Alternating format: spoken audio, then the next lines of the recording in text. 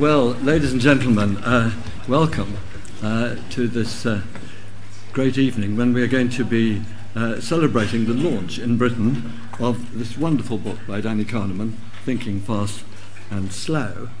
You don't need an introduction to Danny Kahneman, but I'm going to read out some of the things which it says on the back here, because they're so amazing.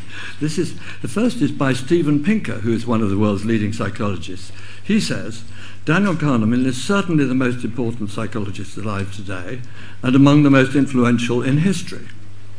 Nassim Taleb, author of The Black Swan, says, this is a landmark book in social thought in the same league as the I'm going to go on.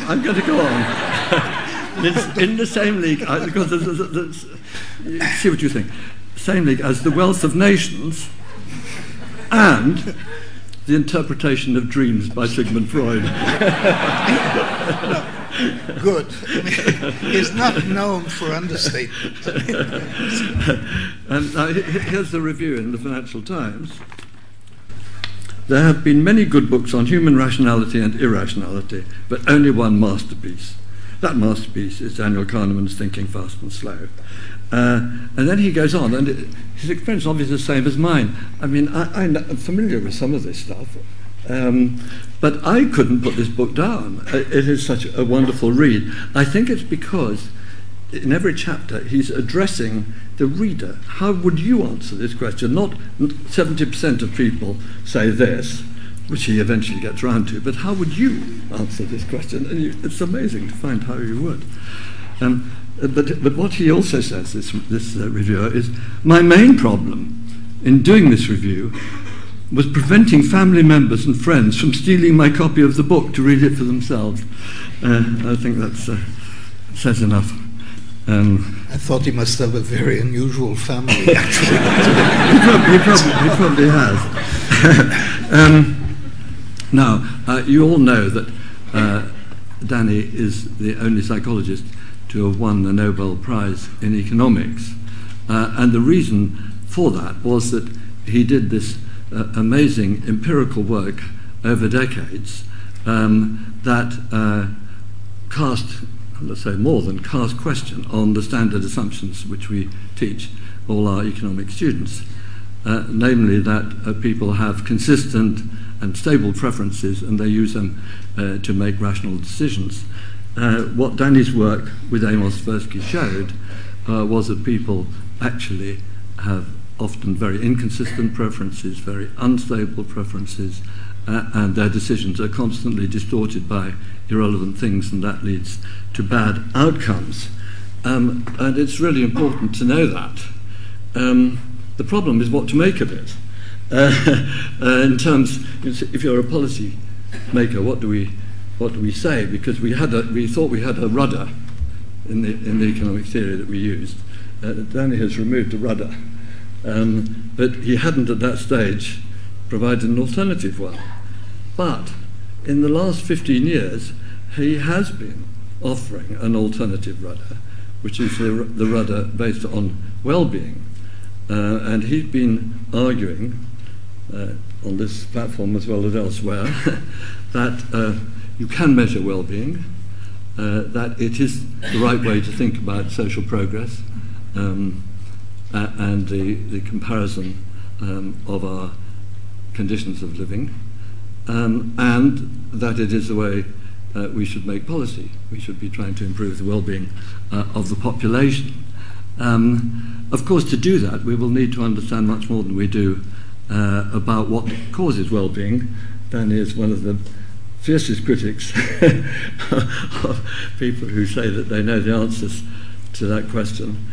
That will be a big, long research effort, but when we've got it, it will provide us with a basis for doing much more to improve the human lot. Well, this is a movement of thought that's now going on worldwide, and I think it's clear that if, and he would be the first to say he wasn't the first person to think about well-being, but he has been the leader of this movement. He's got these people together who were in odd pockets here and there working on it, And of course, he has done more than anybody else to make the idea respectable. So now, for example, an extraordinary thing happened, little reported, at the UN General Assembly last July, when all the nations of the world unanimously adopted a resolution that governments should do more to improve the happiness of their people, and that this should be the subject of an ongoing process within the UN. This is an extraordinary thing to have happened 15 years after the subject was basically a joke. So it's a very long way that we've come, and Danny has played an extraordinarily important part in it. For me, the lightning struck in this very room when Danny gave the 1998 Robbins lectures here, and he talked, amongst other things, about the measurement of well-being, that self-report measurements were correlated with physical measurements, quotes, objective measurements that could be made in the brain. That had an enormous impact on me, I must say. It changed the course of my life, and I've basically been a tutee of Danny's ever since. And we have started here about 6 years ago a wellbeing program in the Centre for Economic Performance, which owes an enormous amount to the support that we've had and encouragement from Danny. This is probably you don't know this. I don't know. It says it anywhere. No, it doesn't. This is the 21st anniversary of the founding of the Centre for Economic Performance, and this event fits nicely in the sequence of events that we've had to celebrate it. And it's wonderful to have Danny here, who's actually done so much for our centre, to contribute yet more to our well-being. So I think we should move on to your book, and perhaps we should start. I described Danny's work in two phases. We should start with the phase that some people, some economists certainly, would regard as a demolition job. And then we can come on to the construction of the well-being alternative later on.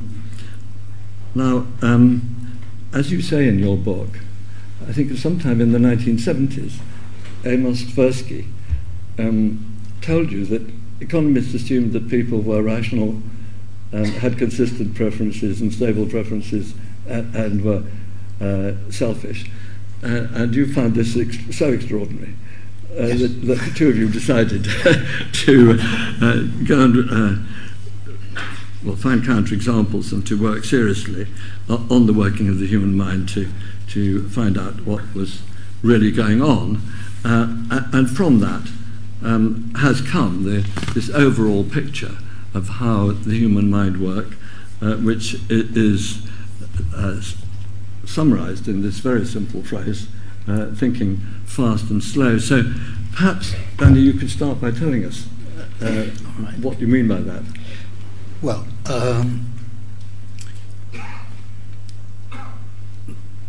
every one of us has access to the fact that there are two ways that thoughts come to mind. So, if I say 2 + 2, something comes to your mind. And if I say 24 times 17, then probably nothing comes to your mind.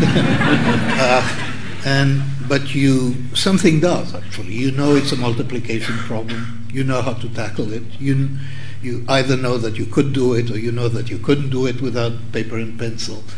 So things do come to your mind, but not the solution, which happens to be 408. But to produce that solution, you need to do something else. You need to go through steps. You need to load your short-term memory with intermediate products. You need to know where you're going. In short, you need to exert effort and pay attention, and which is absolutely unnecessary when I say 2 + 2. That is, the answer to 2 + 2 came unbidden. It came by itself. No effort was involved. And effort is important not only, it has physiological manifestations, but the most important aspect of attention and effort is that they are limited resources. there is a limit to how much we can do at any one time.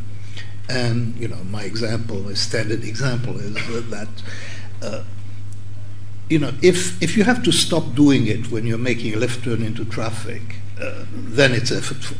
Because you know that making a left turn into traffic, unless you're really not a sensible person, is going to be prioritized over other activities, and the only way to deal with those things is to stop doing other things and focus on what is the priority at any one time. So there are those two types of thought processes, and those that are essentially automatic and typically occur very quickly, and those that are more laborious, effortful, and often occur more slowly, usually actually occur more slowly. So those are the two.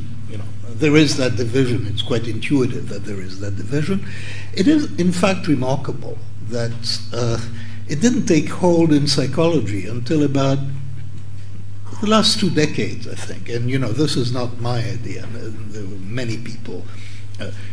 Everybody was aware of it. And Amos Tversky and I, when we were studying judgment 40 years ago, we distinguished computation from intuition, and we strongly recommended that statisticians not use their intuitions to, for example, to decide the sample size for their experiment, because the intuitions were bad and led systematically to errors in statistical, in actually the conduct of research. People were systematically, still are by the way, taking samples that are much too small for their experiments, because of an intuition that should be enough. If my hypothesis is true, that should be enough to verify it. So everybody had been aware of that distinction, roughly, but it's taken hold as a theoretical distinction central to psychology only over the last 15 or 20 years. So there are those two types of thinking. And then I do something which not everybody approves of. In fact, many people think that it's a scandal, so I might as well confess it.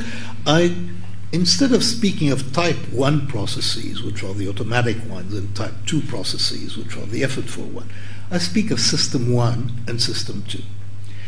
And instead of saying those processes occur and they have these characteristics, I say system 1 does this, and system 2 does that, and furthermore, they interact in various ways. So I populate the mind, with two agents, those two systems.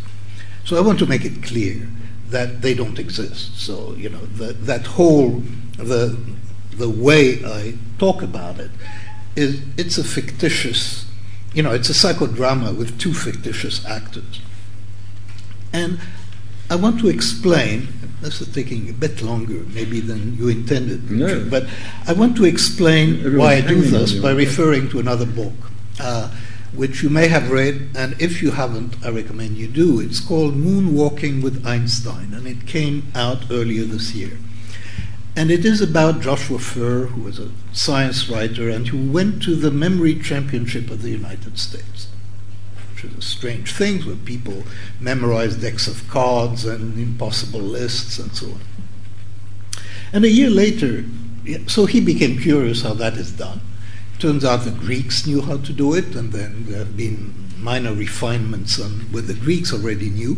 A year later, Joshua Furr was the memory champion of the United States, and he wrote a very entertaining book describing his journey.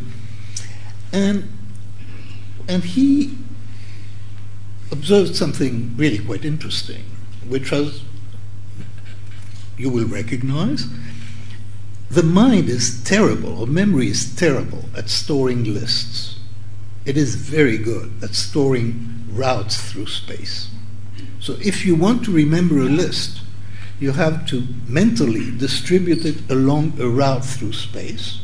And then when you imagine traveling along that route, you will recover the item. It works. The Greeks knew it. It's called the method of loci. The Greeks knew it. The Romans knew it. Something very similar happens when we think about mental operations. people are very bad. I mean, you know, all of science is based on saying sentences that have abstract subjects, but in fact we're not very good at processing these sentences. Most of us are not. What we're very good at is remembering and thinking about agents.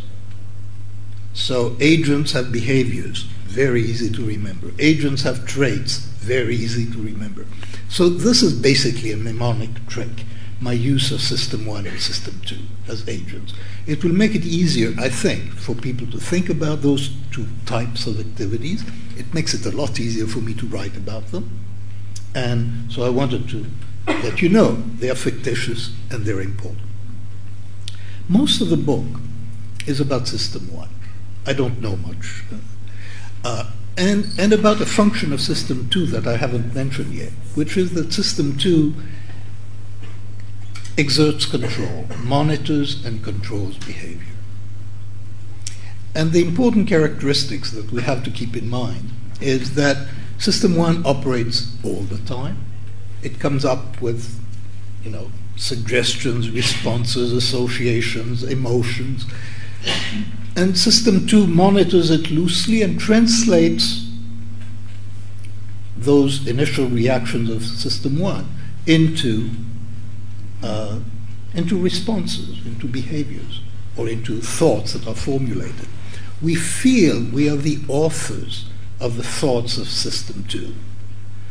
But System 1 really keeps whispering and suggesting things to System 2, and most of behavior, most of the time, we're guided by the automatic activities of System 1, which is a wonderful thing because most of these activities are skilled, and skills are automatic. We drive, we walk, we talk to people, most of the time with very little thought and very little effort. So understanding how that works is really the key. And understanding the characteristics, what System 1 can and cannot do, is the task that I set myself in this book. And it turns out it can do wonderful things, and it has very strange limitations. And, you know, if you'll probe me to say more about those wonders, or well, I did want to encourage you to say a little more about some of the ways in which System 1 trips us up, but then to ask you if there are any general principles which distinguish the cases where System 1 trips us up from those where System 1 works fine. I mean, I think a lot of people here have read Blink by Malcolm Gladwell. Now, the argument there is that particularly experts will just know, without knowing why, but they will know the answer to an issue. And there's also a very interesting book called The Wisdom of Crowds, which shows that the masses, when you take them in aggregate, also seems to know quite a lot of things rather well. And yet your book is also full of cases in which things we think we know are completely wrong. How do we know what determines when they're right and when they're wrong? I think the key is really this notion of skill. And skilled behavior is behavior that has become automatic. So we're skilled at walking, we're skilled at driving. We have many other skills. You know, we can, the same example always comes to my mind, that I recognize my wife's mood on the first word she says on the telephone. Now, this is a skill that all of us have. You know, we walk into a room, we know they've been talking about us. You know, there are, socially, we have many social skills which smooth the way. We know what distance to take when from other people. You know, it's a skill. We don't reflect upon it, but we adopt a distance that is mutually comfortable, which is different in different cultures. Most of what we do is skilled. And most of what we do is just fine. So it is not that, you know, we are creatures of error, or that we're stupid, or absolutely not. It turns out that System 1, which carries out all those skilled behaviors, also produces mistakes. Now, where does it produce mistakes? Well, it produces mistakes when questions arise or tasks arise for which it doesn't have a skilled answer. So there are questions that are difficult. So if I ask you, well, I will give you an example.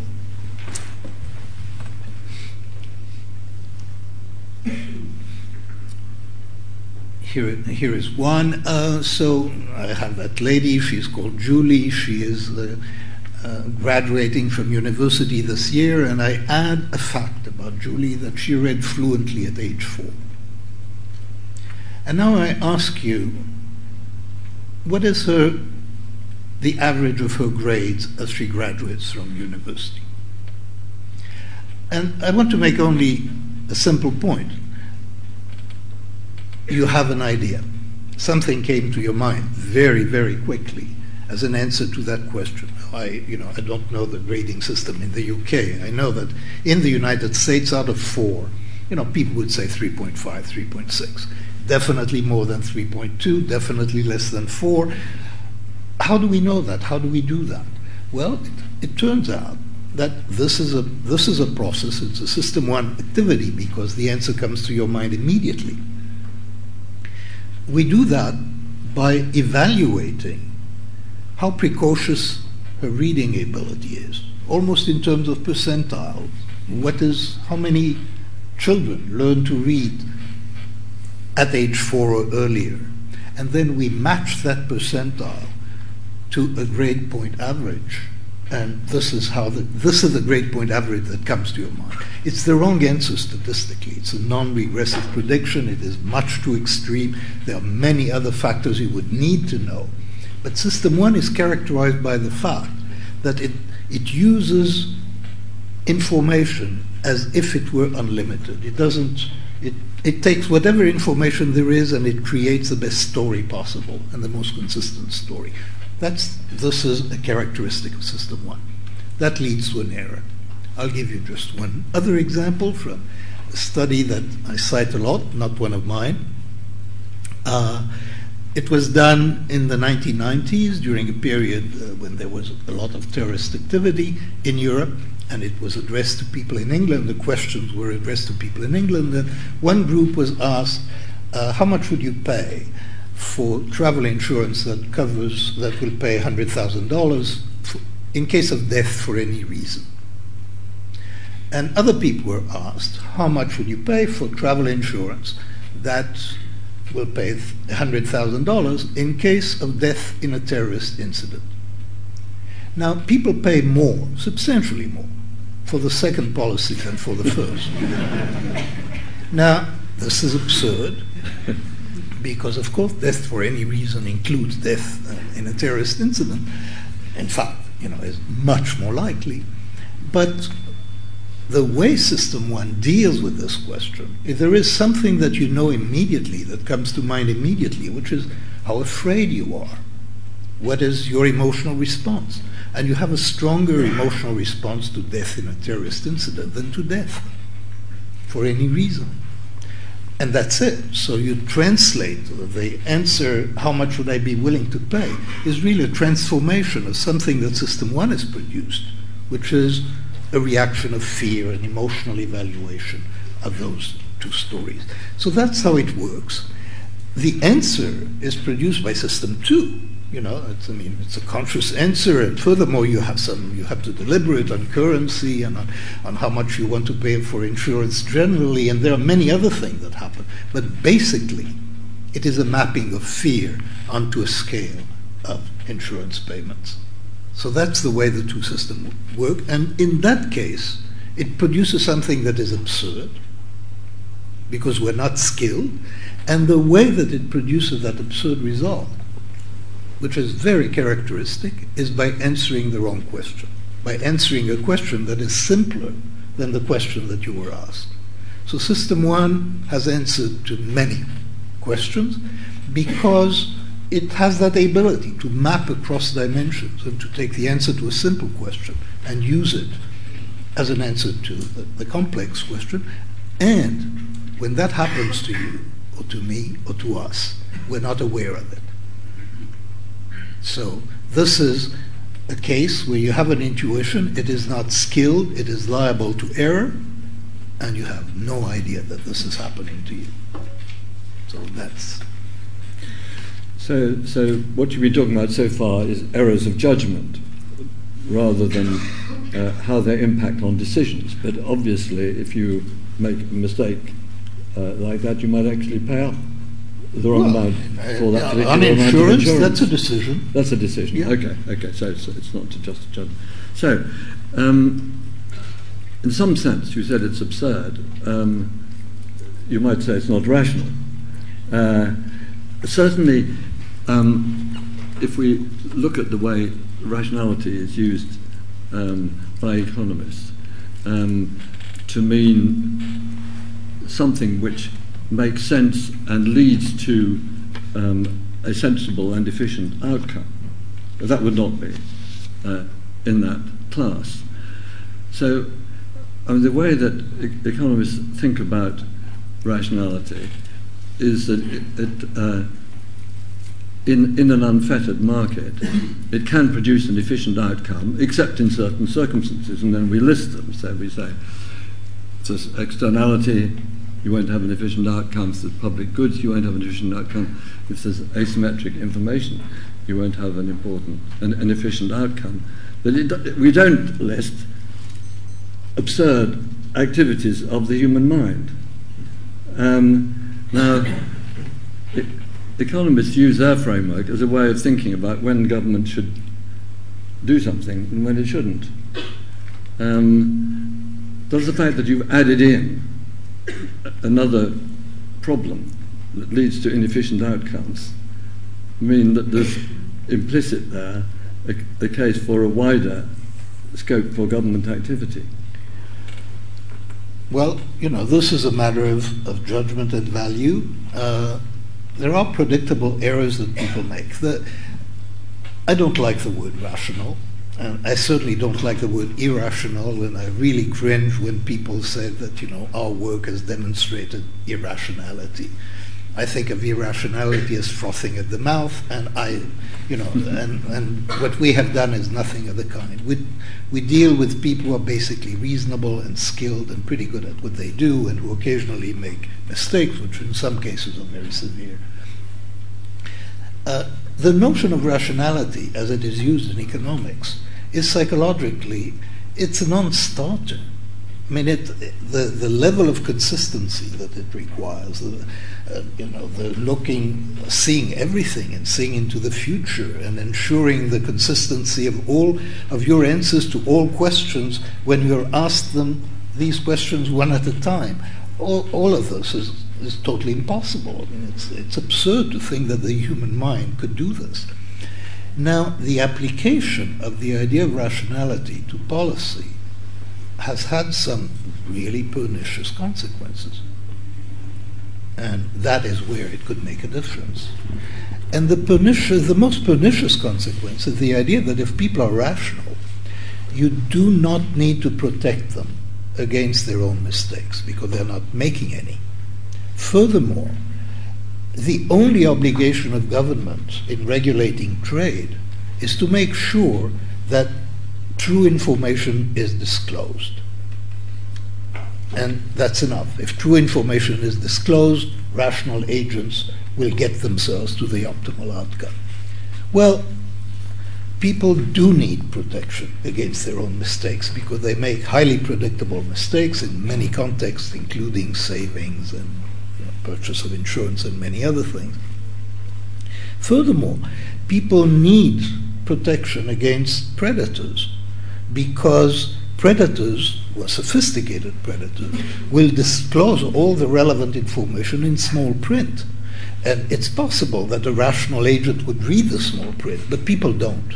They don't read the small print, and I defy you. When you see those things, when you take up a new software, and you've got to read all that thing or scroll to the bottom and say, I agree. Nobody reads these things. Now, they could put a lot of things in the small print, and they do in many cases. So I think there is room for government action in protecting individuals who have limited rationality. And we, in fact, are human beings, not idealized agents. And are there other ways in which we could improve the way in which people make their judgments? I mean, you're talking about now regulation from the government, but are there, I don't know, educational strategies, other strategies which we could follow? Well,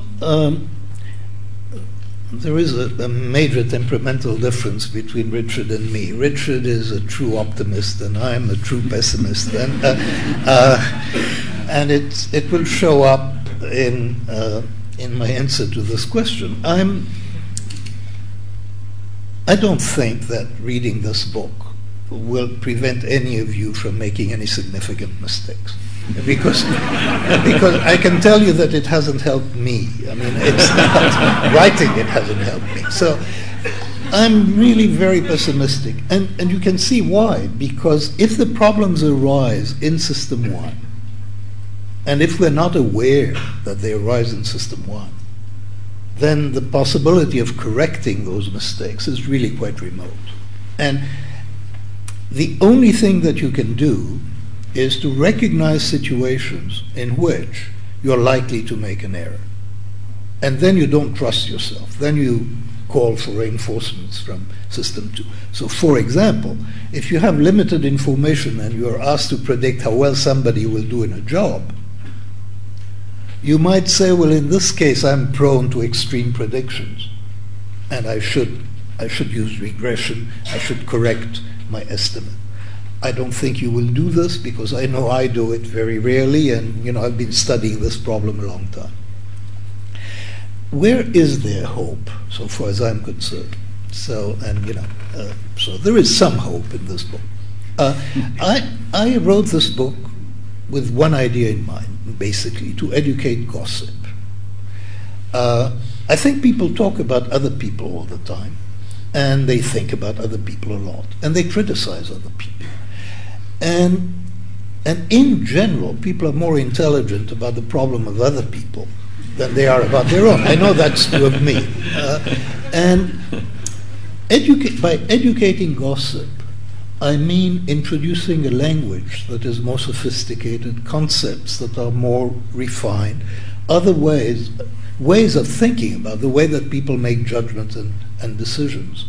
And there are terms, like regressive prediction, like anchoring, like the use of base rate. I mean, there is a terminology that can be acquired, and it will help you find errors in thinking about other people. This is what I hope for. If we were in a society that understood the problems of judgment better, in a society where gossip would be more sophisticated, gossip about judgments and decisions, I believe that judgments and decisions would be better than they are. And the reason is that we do have a standard procedure. We anticipate gossip. We anticipate what other people will say and do about our decisions. And if we anticipate intelligent gossip, we might act more intelligently. So this is one thing for which I have some hope, not much. The other is institutions can improve themselves. So institutions can implement methods to look for biases or to improve decisions, to perform what I call quality control over their decisions. So that is, again, something where an institution that is informed can, I think, get some improvement. Again, it's going to be limited, but there are possibilities, I think, neglected possibilities for decisions, for institutions to improve themselves by some knowledge of the psychology of judgment and decision making. Whether this book will make the world a much better place, I doubt it. Well, you're pleased to know that this institution abandoned interviewing most of its students who were applying for places on the basis of research by Hilda Himmelweit on the almost total absence of correlation between interview scores and the subsequent performance of a student. You report some other research by Meal, is it? Something like Paul that. Meal. Which found the same thing. It is extraordinary. The amount of time that is wasted in British universities interviewing students of really talented people's time is quite horrifying. I would say, especially at Oxford and Cambridge, it's quite amazing. Interviews in some situations actually make things worse. They reduce the predictive validity of selection decisions. And this is the case when the people who interview also make the final decision, because they give too much weight to their impressions from the interview. So even if they have all the information in front of them, they do worse after interviewing than if they made their decision on the basis of the other information. I'm glad to hear that LSE doesn't do it. Well, I always loved the story about the auditioning of violinists when they put up the screen so that you can't see what the person looks like. Yeah, that's right. And as we know, many more women get selected for orchestras that way. I think it's time to move on to well-being, if that's all right with you. You're very keen on the idea that we should measure the well-being of the population and think about it. But of course, a lot of people are very sceptical of whether well-being can be measured in a convincing way. And I wonder if you could give them their answer. Well, on well-being, I think it turned out that you are much more optimistic than I am. So, and that, what you attributed to me a lot of things that you have done and that I would not have dared do. So, I think, yes, to people who say you can't measure well-being, I would say that's nonsense. Of course, we can measure many very useful things about well-being.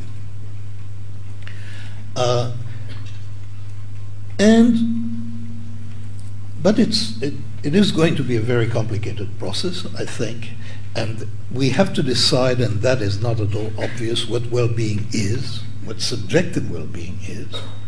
And I have distinguished between two major facets of it. One is the quality of your emotional experience as you live, and the other is how satisfied you are with your life when you think about your life. Turns out that you get different answers as to what causes well-being depending on which of these you measure. So the UK is engaged in a very ambitious effort to measure the well-being of populations. And we will learn a lot, I think, from that experience. But we also should know that the levers of policy, if you're looking at the population at large, the levers of policy that are available to government are not going to make a huge difference. They're going to make a small and localized difference. That is what I think the data suggests. So we've got to decide the uses to which measures of well-being will be put. And I think this certainly deserves a considerable amount of effort. As to the objectives of policy, here we differ. Because you think, being an optimist, you think about happiness. And being a pessimist, I think about misery. And so I'm more concerned with reducing misery than with promoting happiness. And I feel this is where the government ought to be. That the government ought to be thinking along those directions. And this is a disagreement. You're a doer. You're an optimist more than I am. No, I don't think that is a disagreement at all. Actually, I've always said that you should give more weight to the reduction of misery than the increase in happiness. I even included it in an economics textbook that I wrote in the 1970s, where I ventured to support the idea of cardinal happiness in the same way that we now think about it. So I actually don't think there's a disagreement about that. But I wanted to pursue this a little more. I mean, in due course, we will know more about what causes the well-being as we measure it. And we will have these different measures which are affected differently by different things. For example, the sort of hedonic measurement of happiness as experienced moment by moment is less affected by income than people's judgmental assessment of their life. In your book, you can't remember which page, but you interested me by saying that you think we should use both of these. Oh yes. That when we say we, that policymakers, advocates of solutions to the human condition should be looking at both of these. This is what you're saying. Of course, the problem for the policymakers, if they are tidy-minded at least, they want one number. They want one number which they can maximise, and then they can choose their priorities between different things that they might do on the basis of how it would affect that one number. So which makes me wonder if you think that this type of information is relevant to policy. Do you think that we should say to policymakers, well, why not just average those two, the hedonic end and the judgmental end, or go for something halfway in between, or where maybe you find concepts like life satisfaction, or or maybe you don't want any optimizing process at all. My belief is, and tell me if you agree or not, my belief is that if we want to get research which is really helpful to policymakers, we've got to get them thinking about what they want in order to do some kind of an optimizing process. And I mean, one thing which has always struck me, don't see anybody from the Treasury here, but it is amazing if you talk to anybody in the Treasury, they will always say to you, what on earth is wrong with academia? When we ask any absolutely basic question, nobody has done any research on it. Now, I think the way to make to stop this happening is to get them to think about what they want to optimize and what they would need to know to do that, and then we can hopefully get academics interested in trying to understand the fundamental processes which generate the outcomes which they're interested in. Well, you've been supportive of our idea. We had to do a little bit of advertising. We in the centre, some members are here, are embarking on an excessively ambitious project to try and build a model of how the individual's well-being evolves over their lifetime, because obviously how well off a person feels, how well they feel at a point in time, depends not just on what's happening to them now, but what happened to them before, how that affected what they expected, and how, indeed, it also affected how they got to be where they are now. So this is the sort of framework that I think the Treasury should be encouraging people to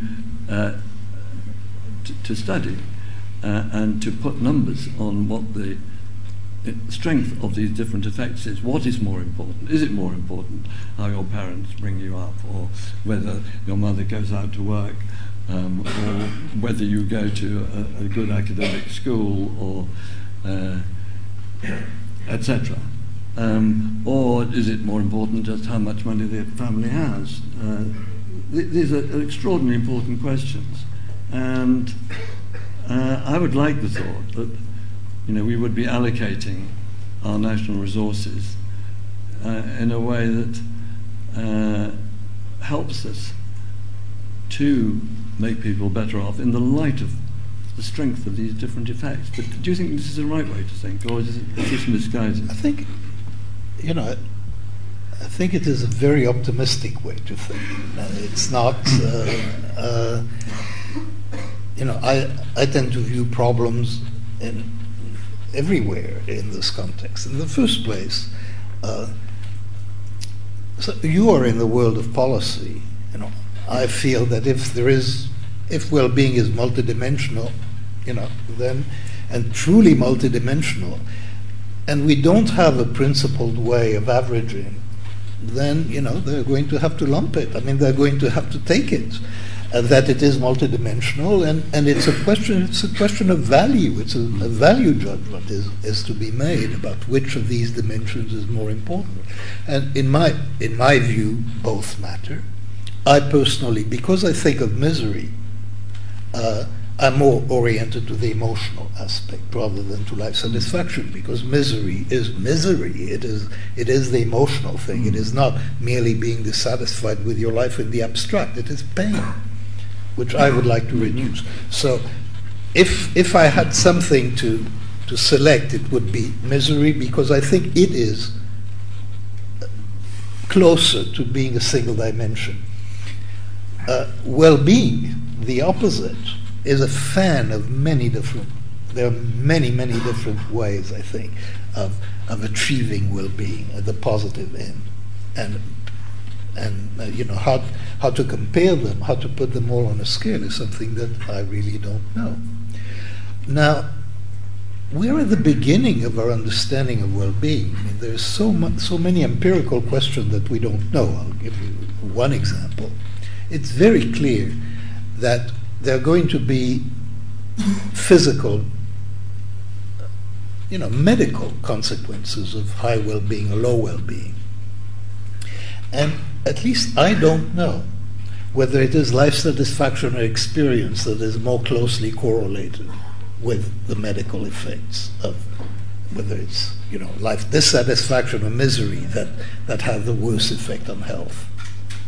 Many questions that can be asked that we don't have the answer to.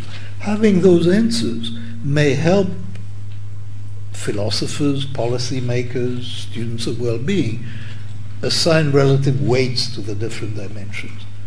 But we're really at the beginning of that journey, I think. And maybe the research that is being done here, because the numbers are going to be so large, is going to contribute to our understanding of that problem. Well, I think the time has come for other people to start asking the questions. We'll go until about 7:45. So we've got some roving mics. Two downstairs, two upstairs. Guy.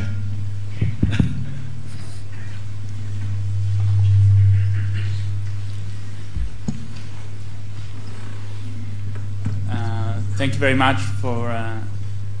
So a question for you, Danny. You mentioned this thing which I think everybody knows from their own life, that it's much easier to spot faults in other people's reasoning and thoughts than your own. And I was just wondering, what are your views for why that is the case? Well, I think, when people are making mistakes, they're busy making the mistakes. I mean, so that just doesn't leave all that much for self-examination. You're responding to a situation, and somebody else sees both the situation and how you respond to it, and they are better able to detect the incongruity. You respond to the situation because in a way that feels right to you. Otherwise you wouldn't be doing it probably. And so, in a way, it's tautological that that somebody else is more likely to discover your mistakes than you are, because if you knew it was a mistake, you would not be making it in many cases. Thank you for the great talk. With regard to your pessimism about whether we can be trained to overcomes certain inbuilt biases. I wonder if there's a bit of room for hope from the evidence from cognitive behavioral therapy, which seems to show that if people have inbuilt biases that cause them a lot of emotional suffering, they can be trained to kind of permanently not do them so much. And secondly, I wanted to ask, given your concerns about the kind of multiplicity and variety of well-being, do you think our government's been over-hasty in coming up with one official definition which we all must fit and be measured to? I think the mention of cognitive behavior therapy is very useful. Clearly, people can be trained. Clearly, System 1 can be modified. I mean, it can. First of all, it updates its model of the world continuously. We're continuously learning, and we're continuously adapting. And cognitive behavior therapy is a way of teaching emotional responses to change by revisiting situations and by deliberately changing the responses to them. So that can be trained. What I think is unlikely to be trained is assessing confidence by the coherence of the story that you construct. That seems to be the way that we assess the I don't see cognitive therapy being useful for that. You can cause people to doubt themselves a lot. That I think you probably could do, but you're not going to educate System 1 not to produce those multiple responses to stimuli, because that's the way that it's constructed. With respect to whether it is premature for the UK to base policy on well-being, it really is a matter primarily of temperament. I mean, you've got some optimists here, and they are doers, and they're going to do things, and it's good that this is happening. Now, if I were doing it, they would be waiting a long time, because I'm a pessimist and because I'm a doubter. But I can recognize that the world is a better place when doubters are not in charge of it.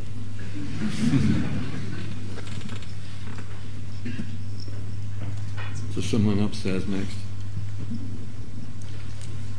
Thank you very much. I'm just curious to know whether you think some people are substantially better decision makers than others, and also if we can identify them.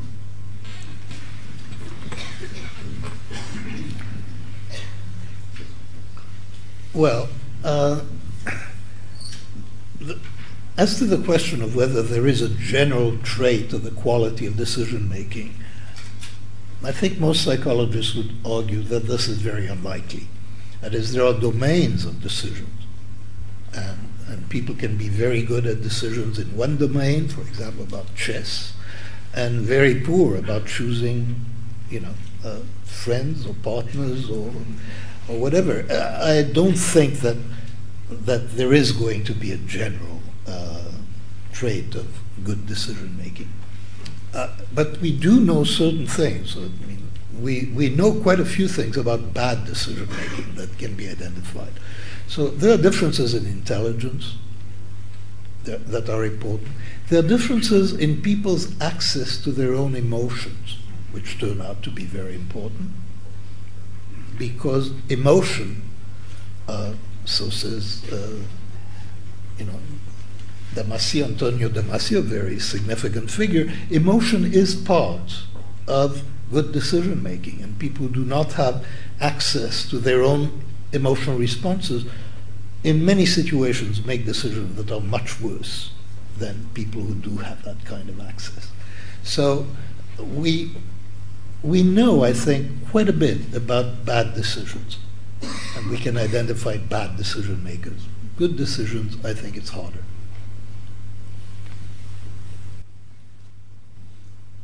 Hi, Juliet Michelson from the New Economics Foundation. I wanted to question you about another of your pessimisms about the ability of policy to make a difference to people's well-being. Because if you think of the way that our society, both in the UK and in the US, is structured today, where people are encouraged to see consuming things as the route to success rather than pursuing meaningful activities, to travel long distances to work, commuting, not spending time with their families, working on building relationships, all of which there is, we do have fairly good indications are causes of high well-being. Is that pessimism linked to a broader pessimism about the ability of policy to make big structural changes in society, or do you have another reason for your pessimism on that one? No. Actually, in the first place, I entirely agree with, that there are certain behaviors that are more conducive to well-being. Commuting is a miserable activity, and there is very little to be, and people are really unhappy while they commute, and if you could have a world without commuting, it would be a better world. Spending a lot of time with people that you love and who love you is essential to emotional well-being, and we would certainly want a world in which people spend more time with people they love. So there are certain answers, about what a better world would look like, and we know that. And to the extent that policies can make the world a better place in these fairly obvious ways, then of course I'd be completely supportive of these policies. Inevitably there'll be costs to any policy, and how to weigh that is very difficult. Now, Richard has a proposal, because you would weigh that by measuring well-being, so it would all resolve itself into one currency of well-being, and then you could see the effects of various policies in terms of well-being. Here, I'm less optimistic. That is, so I think we can point to a direction and know, other things being equal, this would be a better world, but there will be trade-offs, and I, for the moment, have no idea how we go about assessing those trade-offs, because I find the idea of a single currency of well-being, at the moment, very complicated. Well, I was wondering, you said there are clear reasons for policy intervention, for regulatory intervention to protect people, because we make predictable mistakes, mistakes that are potentially very, very harmful. I was just wondering what your criterion would be for sort of permissible and non-permissible interventions, because it's very easy to identify a need to protect people, mostly others, from their own stupid mistakes, and that might go a little bit too far. I mean, there are the easy cases and there are the really hard cases where some people might think, yes, intervention is needed, others might not. Is there any sort of process or rule or bright line that you would advocate in terms of distinguishing good and bad there? Well, I'm very glad you asked that question, because I certainly would not want to give the impression that I believe there is a simple answer to it.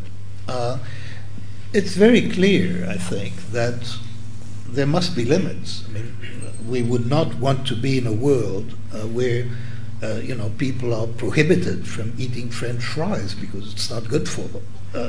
So there are certainly are limits to what anybody, certainly society, should be allowed to do in coercing individuals into things that are considered correct.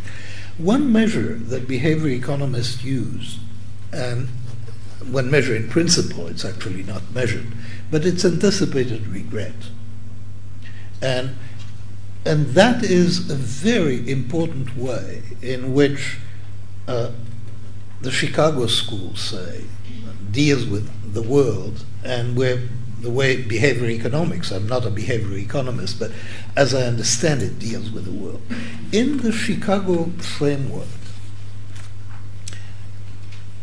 people make a decision now and they're committed to it and to its consequences because they're assumed to know the consequences.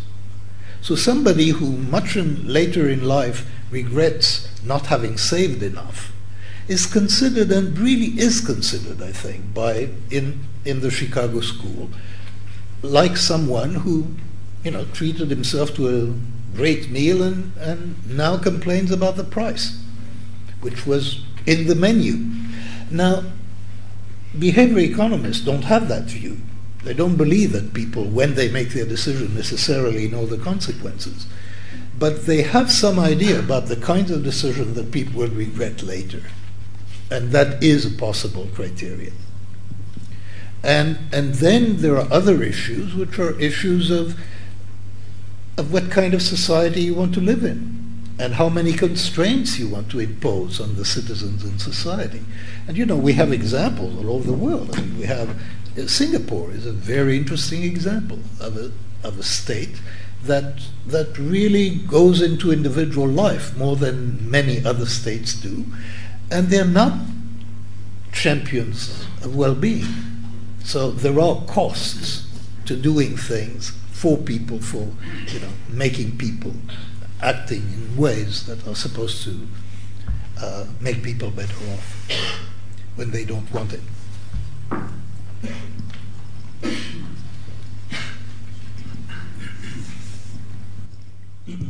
I wanted to ask about your ideas of bounded rationality and pessimism, or optimism, or lack of optimism, and prospect theory, and how you would explain the reasoning behind the financial crisis.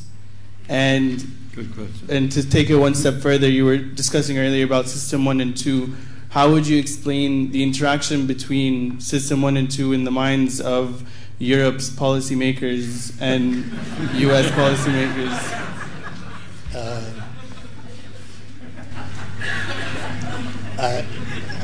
My answer to these questions is I really don't know. So the questions are too hard for me, and I think they're too hard for almost anyone. The contribution of psychology to the financial crisis. So there is something that we can identify, and it's actually limited, and it is certainly the case that the people who committed themselves to mortgages that they could not hope to pay in a realistic world were making a mistake, and that the people who were selling them those mortgages were taking advantage of them, and that I believe, in my view, should have been prevented and could have been prevented in a better system of regulation. So that's one thing. As for what happens in bankers and so on, and what is the role of limited rationality, it appears to be that in the world as it existed, as it exists to this day, if you have agents who can take risks on behalf of other people or on behalf of society, and are actually rewarded for taking very large risks, then very large risks are going to be taken. And so we should expect that, and that is not irrational. I mean, the people who took large risks were not irrational. They were clearly rational, and it was an agency problem which standard economics deals with very well, and which psychology has very little to contribute to. Your other questions were too hard for me.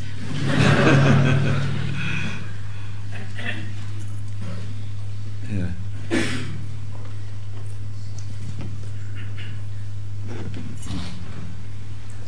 Hi, I'm Andy. I'm a student here at LSE. You've mentioned that you think government can do very little on well-being. Are there things that you think individuals themselves can do to improve their well-being?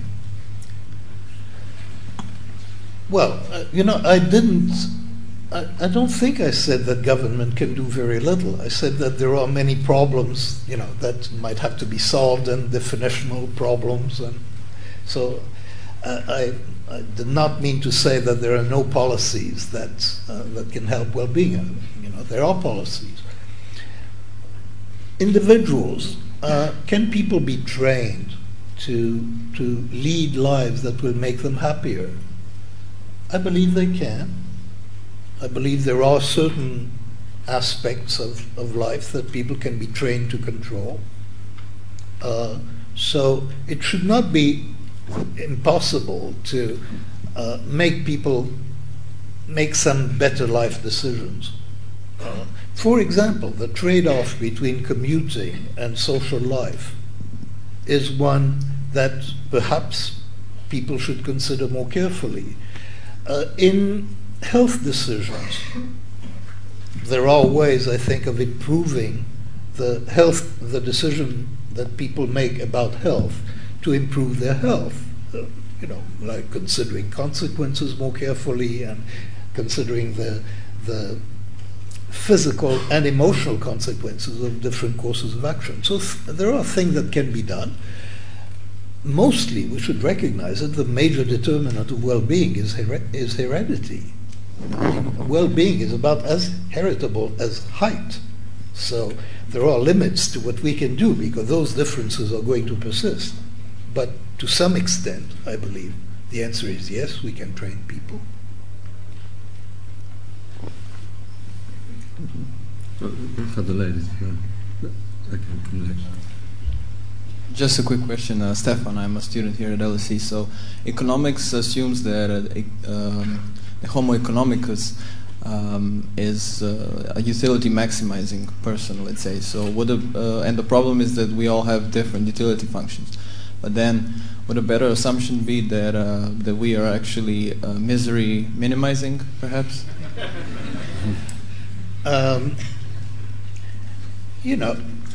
People, scientists and economists, make assumptions for particular purposes. So you make the assumptions that are needed to solve the problem if the assumptions are reasonable enough.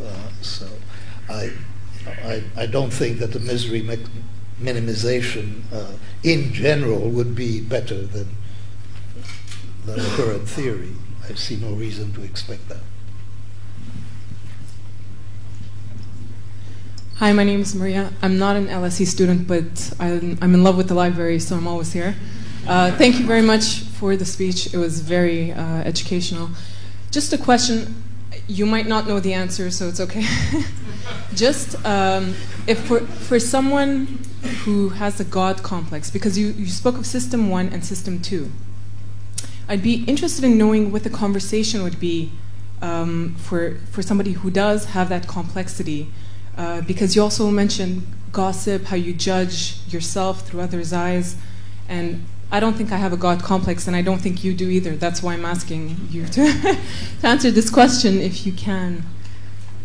Could you define your terms? I mean, God complex. Yeah. It's something that I watched. I watched it on TED. I forgot what professor, but it's pretty much somebody who always thinks they're right. Who believes they're right. Yeah, who always think they're right. So they never make a mistake. And because you also mentioned confidence, that's the other thing that got my attention. So there is a general bias towards overconfidence. Most of us, most of the time, are more confident in our judgments and decisions than is objectively justified. The psychology of overconfidence is, I think, reasonably well understood, because confidence is a feeling, and it comes from the coherence of the story that your mind generated for you. And because we can construct coherent stories on the basis of very little information or poor information, we tend by and large to be overconfident. And that may be a good thing, because loss of confidence tends to mobilize System 2 and tends to slow you down. And, it's well known in the domain of organizations that there's a term that's called paralysis by analysis. And clearly, we cannot have System 2 govern our lives because it's too slow and too inefficient. We must trust our skills and our instinct in most of the decisions that we make. I wouldn't call that a God complex, but there is a lot of overconfidence, and much of it is good. I mean, in the sense that doubt would be worse. Do you mean that for the individual or for the society? Because the overconfidence produces a lot of casualties. Yeah. But maybe it's the total of creativity is more. I think that clearly, ideally you would want a decision-making setup where the quality of decisions would depend on the stakes. and where the high stakes decisions are made better than decisions, or made more carefully than decisions with low stakes. Remarkably, I'm not sure there is evidence for that proposition. That is, I'm really not sure that the major decisions that people make are necessarily, the large decision that leaders of organizations and institutions and nations make are more sensible than the decisions that, we make when we buy appliances. Now, they should be more sensible because more is at stake, but I'm really not sure that there is a correspondence between them. So you would want, for high-stakes decision, you would want individuals to slow down, and you would certainly want institutions to slow down. And that doesn't always happen. Last question.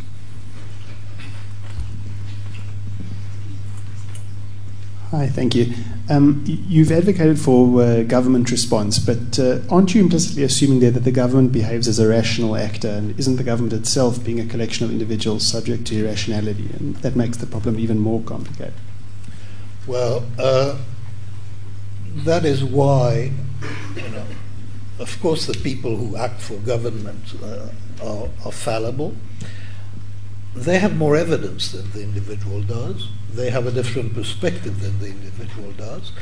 And if they're applying, and I suggested as a measure, potential regret, and we have ways of measuring and assessing the quality of decisions by their ultimate consequences. I mean, what we know about individuals is that they are very focused on the short term. Now, the perspective that you take as a government or is certainly a utilitarian perspective with respect to the individual's own life, so that the future should count just about as much as the present. Now, this takes somebody else to do. It is not the intuitive way that people will make decisions. And so you don't need to be all-knowing in order to put a different weight than people do on the immediate future and on the long-term future. I think it is possible to do better than individuals do spontaneously, without being dictatorial. Well, Danny, the amazing thing about your book, as I said at the beginning, is that if you read it, you will find how wrong your answers often are. And Danny was saying how his answers have often been wrong. I think you should end with your story about the Israeli curriculum reform. Okay, I will tell you it's really the most embarrassing confession that I make in the book, and I make a number of them. But many years ago, in the 1970s, when I was in Israel, I had the idea of developing a curriculum for high schools to train people, to train students in judgment and decision making without mathematics. And I assembled a team, and we had some money from the Ministry of Education, and I assembled a team, which there were 8 or 10 of us. It was a nice team. And one of its members was the Dean of the School of Education. I called him Seymour, that was his name, the late Seymour. And one day, after about a year, I had the idea, and I don't remember why, of doing a forecasting exercise on ourselves. And so I asked everybody to write on a slip of paper how long they thought it would take us to complete the book and hand in a completed draft to the Ministry of Education. And people wrote there on their slips of paper, and all the answers were in the range between 18 and 30 months. So we all agreed between a year and a half and 2.5 years. And then I asked Seymour, who was an expert on curriculum development, whether he could think of other groups that had done what we had done, and what we were attempting to do, that is, develop a curriculum where none existed before, and he said he could do it. So I said, can you visualize or imagine where those groups were when they were at roughly the stage of progress that we have accomplished? He said he could do it. And so I said, well, what happened to them? And then he said, and that I still remember because it was so shocking. He said, you know, they didn't all write a book. And my best estimate is that 40% of them never finished the book. That was not good. So then I asked him, and those who finished, what happened to them? And he said, I can't think of any that finished in less than 7 years. And I can't think of any that lasted for more than 10 before giving up. So roughly between 7 and 10 years. And then I asked him the final question, and that was, well, when you compare our team in terms of its resources to the team that you have in mind, you know, how good are we? And he said, we're below average. And then he added, but not by much. So that is the story about Seymour, and it has many important aspects. I mean, it illustrates a planning fallacy, you know, that you think you will accomplish and you think of the best case. It illustrates a difference between two fundamentally different ways of thinking about a problem. Taking the inside view, which is what we were doing, you know, extrapolating from past success and assessing, and taking the outside view, which is completely different. To tell you one part of the story, and then I'll have to add the final bit, the final humiliation. When the book was completed, I was no longer living in Israel, and that is the kind of thing that happens. The book was completed 8 years later. It was a complete waste of time. The Ministry of Education had changed, nobody wanted it, and that was it. Now, and for many years, I taught that example, and I lectured about it, and I really thought I was pretty clever. The thinking of the outside view, the inside view, and all that, asking all those questions, and then I realized that the real idiot in that story, have you seen who it was? Well, I mean, I've given a broad hint. It was me, because we should have quit that day, and we didn't. And that is a really profound point. We were staring at statistics. The statistics were telling us, quit. Nobody wanted to go on for years with a 40% chance of failure and to go on for 7 years. None of us wanted that. None of us had any reason to believe that we're really different from the others. But we felt different. Our experience was that we were doing well. And our immediate experience prevailed against the statistics. And when you think that this was a team that was attempting to promote rational decision-making, then the humiliation is complete. And now you wanted that confession from me, you got it. Back to Danny, last question. When you set about this project, how long did you think it would last? How long did you find that other people had taken, and how long did it take? I have one thing to say, that when I decided to write that book, I knew I was making a mistake. but I made it anyway. And, that's important. And of course I was deluded about the difficulty, and I was deluded about many things, and other people were observing me, including my friend Richard Thaler, who is known to many of you, the author of Nudge. I mean, they were laughing at me. They were saying, you've been boring us for years with that story of your book, and now you think you're going to finish this book easily. So yes, it's very, very hard to learn from one's mistakes. I think you did incredibly well, and I strongly recommend this book. It is on sale outside. And it's been a lovely evening. Thank you so much. You've changed the way I think before this, and I hope that you've changed the way many people here think, but then I'm an optimist. And thank you very, very much. Thank you, Richard.